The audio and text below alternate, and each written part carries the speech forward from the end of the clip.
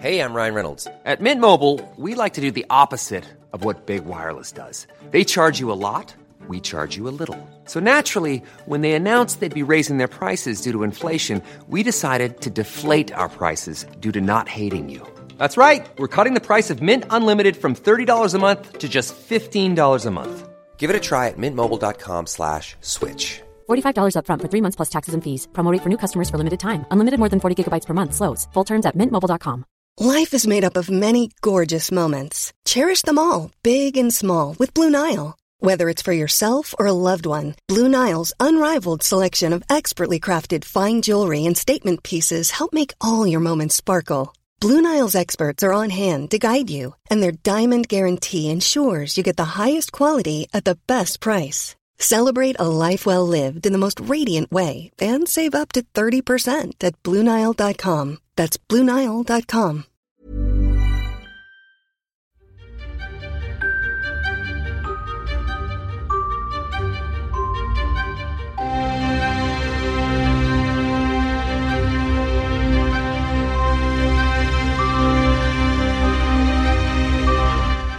Welcome to Naked Reflections, brought to you from the Wolf Institute. I'm Ed Kessler, and each week I'll be taking an in-depth look at the stories reported by our friends over at The Naked Scientists. What does the latest scientific stuff mean for the rest of us? Stay with us and find out. When a pathogen jumps from an animal to a human, bad things can happen. Zoonosis, the word used to define this unhappy transmission, was a mildly obscure term for most of us until we heard about the bats in Wuhan. The rest is history. Our history right now. Human interaction with the animal world, for good or ill, goes back to the beginning of time. But once we settled into early forms of agriculture, our bonds with animals grew closer with major consequences. It all started with the domestication of wild boar. Here's Keith Dobney of the University of Durham speaking on the Naked Scientist podcast, Peruvian Mummies and Animal Domestication, back in 2007. It seems to have happened around about 9,000 years ago. Originally it was thought in one or two places, mainly in the Near East, the kind of cradle of our civilization as we know it today. But there is evidence that other kinds of animals were being domesticated around about the same time and then later. So certainly from about 9,000 years ago, which when you think about it is an incredibly short period of time considering how long humans themselves have actually been around on the planet. So we've been hunting and gathering for 3.5 million years, and the last 10,000 years is a tiny blip in terms of change in our economics, in terms of changing to farming. A long view of history there from the Naked Scientist archive. Zoonosis, and more generally our interaction with animals, are our subjects this week. And joining me for this 50th episode of Naked Reflections are Dr. Chris Smith, founder and managing director of Naked Scientists, and the medical anthropologist Dr. Freya Jeffcott, who's fellow of Queen's College, Cambridge, and a regular contributor to Naked Reflections, joining us from Norway. Let's get on with the programme. How did this whole animal-human thing get started? Chris? It's interesting that you picked 2007 for the date that you extracted that clip, because that was also the first year that I gave a lecture at the University of Cambridge for the medics, the vets, and the natural sciences students, all about emerging infections.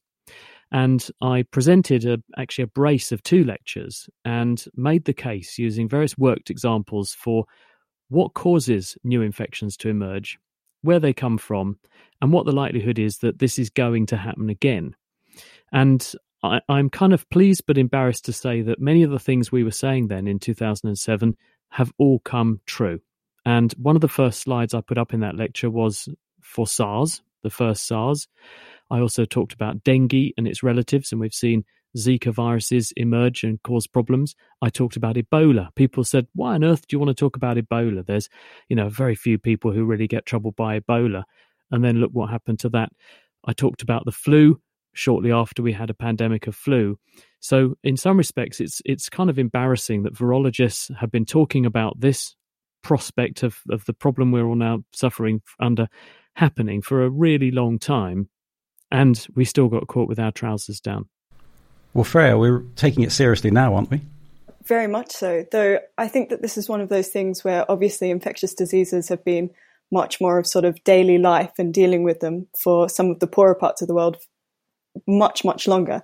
And it's more that this emerging infectious disease happens to be forcing the attention of a lot of people in, say, North America and Europe and such that normally wouldn't think about them that much. So we're really taking it seriously because it's affecting us, not them. Absolutely. And I think maybe this is going to create a bit of an opportunity for us to actually begin to tackle the problem of emerging infectious diseases, because it's one of those things that we have to do as a sort of planet collectively. It can't be down to just sort of individual countries to struggle along alone. Would you say, Freya, that most human diseases originated from contact with animals?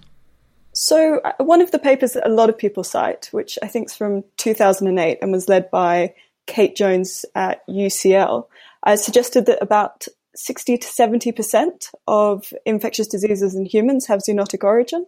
So definitely, absolutely, it might even be more than that. There was a good study by Serge Morand, I can't remember when, that showed essentially a strong correlation between when we domesticated a certain species of animal and how many pathogens we share with it. Chris, does our intensification of agriculture and sort of the whole process of human progress, does that increase the likelihood of zoonosis and contagion? There are three main reasons why new infections emerge.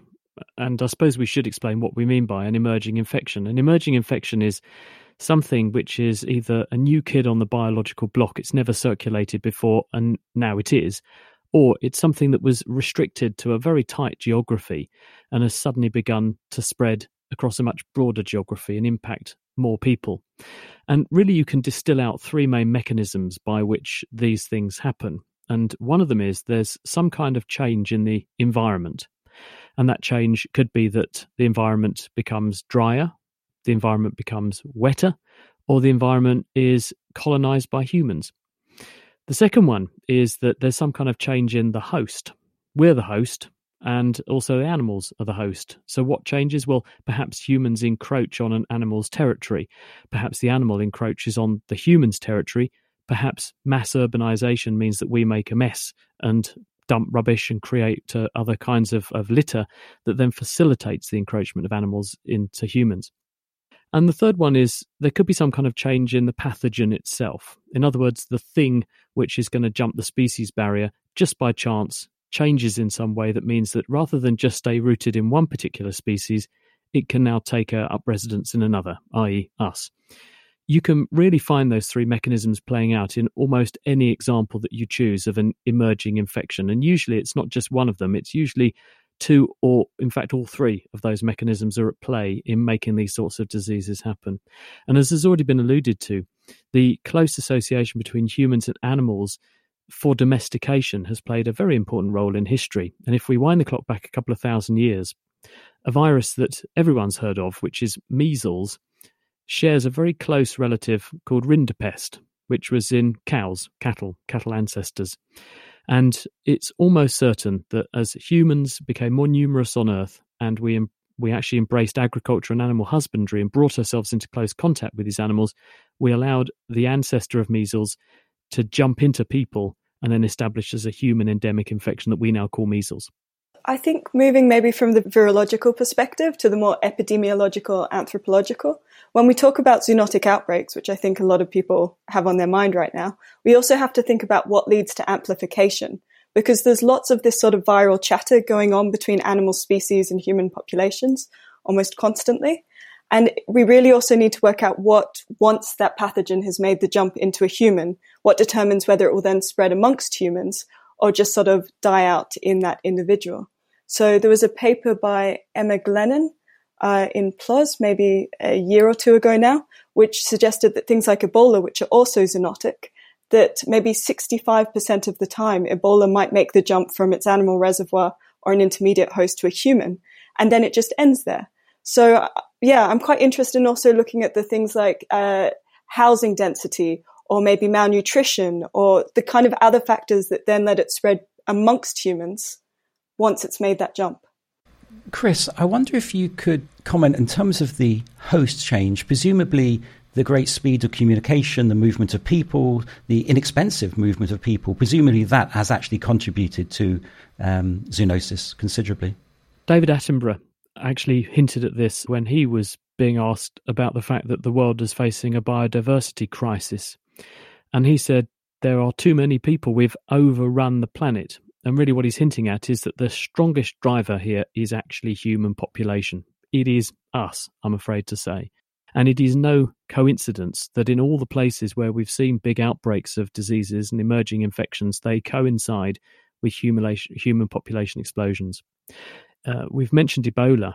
In the countries in which Ebola emerged on the grand scale in tragic numbers in West Africa most recently, those areas have seen about a 500% increase in population. And it is people living together in high density and encroaching on the natural world, which is necessitated by the fact that people need somewhere to live. That's a key driver. But people also come along with roads and vehicles. And so you end up with a big catalyst to cause the jump in the first place, to amplify the infection when it gets into the infection and then transmit the infection. And if you wind the clock back to, say, the 1918 Spanish flu pandemic, people say, well, why did that happen? Why did 100 million people die of this pandemic strain of influenza? It's not a coincidence that that was associated with the end of World War I. There were hundreds of thousands of people in a debilitated state, all in one part of the world, all corralled together in very close quarters. And then they were deployed all over the world as they were demobbed back to their home countries, and they took the virus with them. And so you had a susceptible, amplifying, mobile population. And in the present era, what have we got? When we don't have lockdown because of coronavirus, we've got more than 1 million people airborne around our planet at any moment in time. If you paused time and totted up the people who are normally sitting in first class, business class and steerage class on Qantas, Virgin, BA, Emirates, whoever, it's more than 1 million people. And that means that no city of any kind of major significance is more than 24 hours from any other city of major significance. And that's well inside the envelope of the incubation period of most diseases. So we have created not only an information superhighway with the internet, we've created a germ superhighway with our wonderful communications that we all normally rely on today to take people from one side of the planet to the other. So some people say that actually we're lucky that we haven't actually ended up in this position sooner than we have. We were really cruising for a biological bruising for a long time. It's finally happened. That makes a good point also about not doing sort of an even amount of blame around the world. Whilst we might say population growth in some of these poorer areas where disease emergence tends to happen, which is often the lower latitudes. Again, this has come up in this podcast before. There's a lot of displacing the cost of modernization and the wealth of what I guess we call the global north to these countries too. So a lot of the deforestation and resource extraction and ecological disruption that does increase disease emergence is actually to the benefit largely of the global north, which is largely insulated against these sorts of disease emergence events. So when Attenborough has talked about this, sometimes he hasn't necessarily been as careful as he should be in making it clear that this is not an inevitable feature of human population growth, but a certain way of humans living. And often it's the wealthier ones living and then the costs ending up on the poorer peoples. You know, my shoulders are sagging listening to you two. We hear one problem after another and one, I wouldn't say disaster, but a series of factors that combine to create this zoonosis and the pandemic that we have today and have had before. Before we have a break, give me some good news. Give me something that I can look forward to the future and the listeners can with a little bit more optimism, because it sounds like, and maybe it's just my perception, but it sounds like these factors are all coming together and there is no escape from the germ superhighway. Well, there isn't at the moment. And the reason the whole world is enthralled to this is that we're now reaping what we've sowed. And notwithstanding what Freya's pointing out, which is that one has to consider why we've got some parts of the world more deprived than others, it is a fact that some countries have got very big population crises and they are brewing the next one of these. And I know that's not good news, and you wanted good news, but China has a problem with coronaviruses, not once but twice, with this new coronavirus and with the original SARS coronavirus, because there was a population explosion in China, and the population in China is now dropping. That means we have to say, well, where is the population burgeoning now? Because that's the one to watch where the next hotspot will be. And the answer is the African continent, which is set to really, really increase its population in the forthcoming decades. And there is where we must pay attention. And I suppose one piece of good news is that we have learned a huge amount. I mean, we've learned a ferocious amount about coronaviruses in the last 6 months. We've also had the wake-up call. I think governments internationally have had the wake-up call that they can't ignore this kind of thing forever. And this will attract significant investment into better surveillance. There will be better ways of doing rapid diagnostics, and we will have learned a lot about how to do the management of certain diseases like this new coronavirus, and that will translate into better healthcare ultimately. So I think there have been some wins from this, and certainly I think the environment has won, because we've woken up to the fact we quite like having a nice environment, and we quite like the fact that it's not noisy all the time, and we quite like the fact that the air quality has improved to a certain extent. And therefore, many people are saying, well, how can we hang on to some of these gains? I didn't like the commute when I had to do it, but I had to do it. Now I don't have to do it. I can work from home.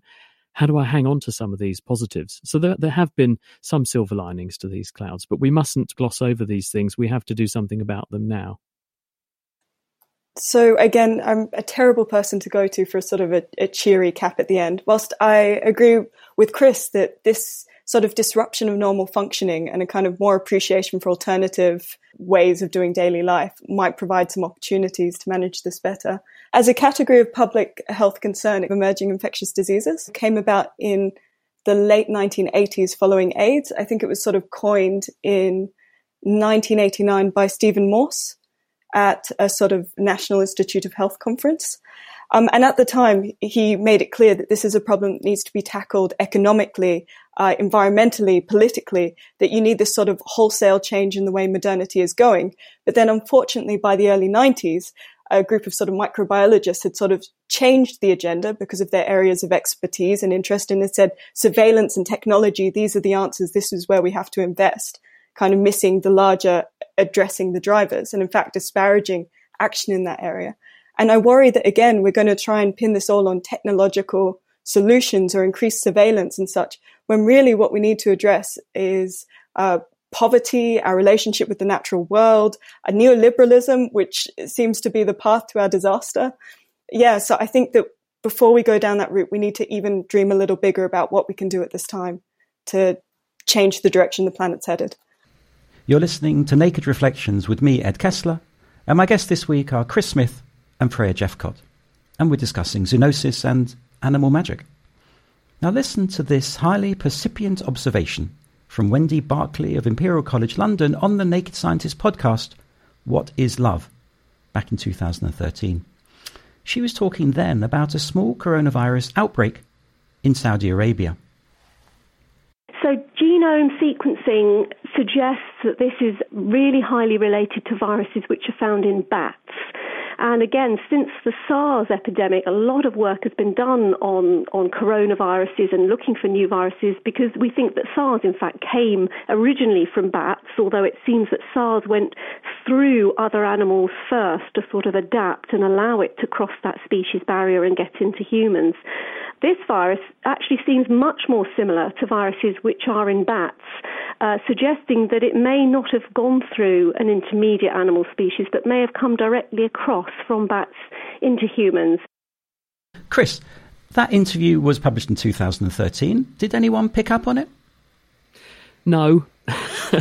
But then I'd like to point out that, the references, of course, to what we now call MERS-CoV, which is the Middle Eastern Respiratory Syndrome coronavirus. This is a disease very similar to the one that we're all struggling with at the moment, SARS-CoV-2, but in this instance was carried by camels, and appears that when you get too close to your camels, the camels can share their love with you, and you can catch this virus, which causes very dramatic chest infections.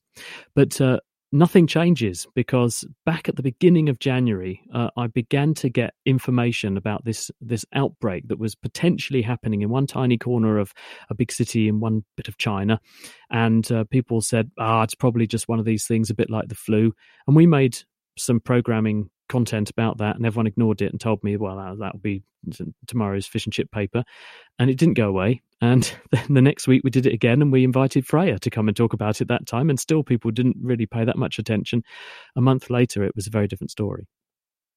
Let's look at the other side of the zoonosis coin, the sort of intense domestication of animals that started in Victorian times. Do you buy the anthrozoological theories about the benefits of human-pet interaction? Is this something that really helps us or hinders us? Freya? Oh, I absolutely believe in the benefits to humans and perhaps the survival of some particular species of animals in this relationship, or their proliferation. Whether their quality of life is great or not is questionable. I think we can go even further back, though. I mean, Aristotle has a history of animals where he talks about the relationship of humans and animals, or our oldest sort of prehistoric art is of animals, and the oldest sort of spiritual rituals we have, which are mostly burials, often incorporate animal bones and such. I think domestication is a tiny part, and I think domestic animals and our relationship with them is a well-described but still quite small part of our spiritual and physical relationship with sentient animals. So we've touched on the sort of interaction between us and the animals and separating animals from one another and from humans. But Freya, you were talking about more fundamental changes to the sort of social economic structure of society, to capitalism, to the sort of technological revolution, how we handle things. What sort of things do you actually practically have in mind? I don't have the grand scheme that fixes the world all in one go. I can see that having sort of capital, free market capitalism is not a great sort of agenda setting ideology for us. Clearly, we need to address the, abuse and extraction kind of approach, both to the sort of natural world, so just rampant consumerism, be it deforestation or moving more to agricultural land and such, to sort of carefree international travel, all of these sorts of things. We need to hem that in and rethink the way we want to organize society and our relationship with the world. But again, I think it also comes down to sort of larger concerns about the way we treat other people in the world, because it tends not to just be an extraction of the natural world, but of certain countries. And we need to sort of address that too if we're going to start getting the world in a better direction. And Chris, what specifically about COVID-19 and the pandemic we're facing right now? What should we be doing other than washing our hands and space and face, or whatever the soundbite is from Number 10? What should we do to ensure that there isn't another pandemic? Well, there will be. And that's the thing. We have to open our eyes to the fact that this will be happening. There will be another flu pandemic. I can say that with absolute certainty. Whether there'll be another coronavirus pandemic, I've got the odds on my side. If I said there will, I'll be right. Because we think there are several thousand, maybe 4,000 or 5,000 coronaviruses in existence, many of them in bats, many of them very similar to the one that has already leapt the species barrier not once but twice and caused SARS-Mark-1 and SARS-Mark-2, the one we're experiencing right now. So the first thing is we mustn't be blinkered to the fact that we can control everything. We can't. We have to be accepting of the fact that this is going to happen again. It's going to happen periodically, and it's probably going to increasingly happen more often. And the reason I'm saying that is because many of the factors we've discussed today continue to be factors and to continue to worsen and intensify. They include climate change. And if climate change plays out the way that we think it will, then the amount of livable land area on Earth is going to diminish. And if people don't want to live in an area, you can bet your bottom dollar animals won't want to live in that area either. And I'm being slightly facetious, but what I'm getting at is if you have an area of the world where it becomes impossible to live, the people will move. Now, it's possible that the animals that live in those areas will also move. And therefore, again, you're going to compress animals and people together. It may be, though, that the people move and they encroach on and invade more virgin territory that the animals were living in, again facilitating the jumps of nature, whatever the animals have got, into people. And it's not just a one-way street. And this is the other thing people often think. They think of it from a very human perspective. The reason the chimpanzee population in the world has dwindled down to about 10% of what it was is because, A, we've done a lot of hunting, B, we've robbed them of their habitats, but also we've infected chimps with our viruses. And in a recent study, scientists found that if you look at what's killing off chimps, they're dying of human common colds. And we know this because we can prove it genetically. And what's a common cold for us can be a devastating illness for them, in exactly the same way that what's a run-of-the-mill virus for a bat gets into humans and kills us with a horrible dose of Ebola. It's exactly the same equation. It's horses for courses, and viruses are well optimized to their host. So we have to open our eyes to the fact that this can happen. It does happen. It will happen more. And the drivers are all there. We have to move quickly now, while we are still capable of turning this old tank around, because all boats have momentum, and you throw the ship into reverse 2 miles offshore, it will still be going forwards. Yeah, I worry that we're still taking too much of an exporting view, that people need to learn the language or the variables. First, that we're assuming that they don't have them already, but then that they need to learn the language, the variables, the approach that we're saying is the ideal and the way forward, given that the problematic approach very much came from sort of 19th century European thinking and behavior. There are lots of parts of the world and lots of populations that have a far more sort of sustainable relationship with the natural world, and sort of communities that can protect against these kinds of awful global catastrophic events. So I think it needs to be far more of a supportive dialogue. I'm quite hopeful that maybe one day soon we might move away from the sort of international health regulations, top-down, quite restrictive, very biomedical approach to tackling global health issues, and might end up with something a bit more like, say, the Climate Convention, where we have some shared ambitions, some particular shared established values, and then countries and populations themselves work out how they go about reaching them and what they need to be supported in doing that. I think we need to not be overly prescriptive. Well, on that note, I'm going to bring this podcast to a close. Thanks to my guests, Chris Smith and Freya Jeffcott. If you liked our 50th episode, please get in touch with any reflections of your own. You can email nakedreflections@wolf.cam.ac.uk and let us know what subjects you'd like to hear more about and how you'd like us to cover them. We'd love to hear from you. In the meantime, you can find more episodes of Naked Reflections and subscribe to the Naked Reflections podcast wherever you access your podcasts, or at nakedscientist.com/reflections. Do join us next time.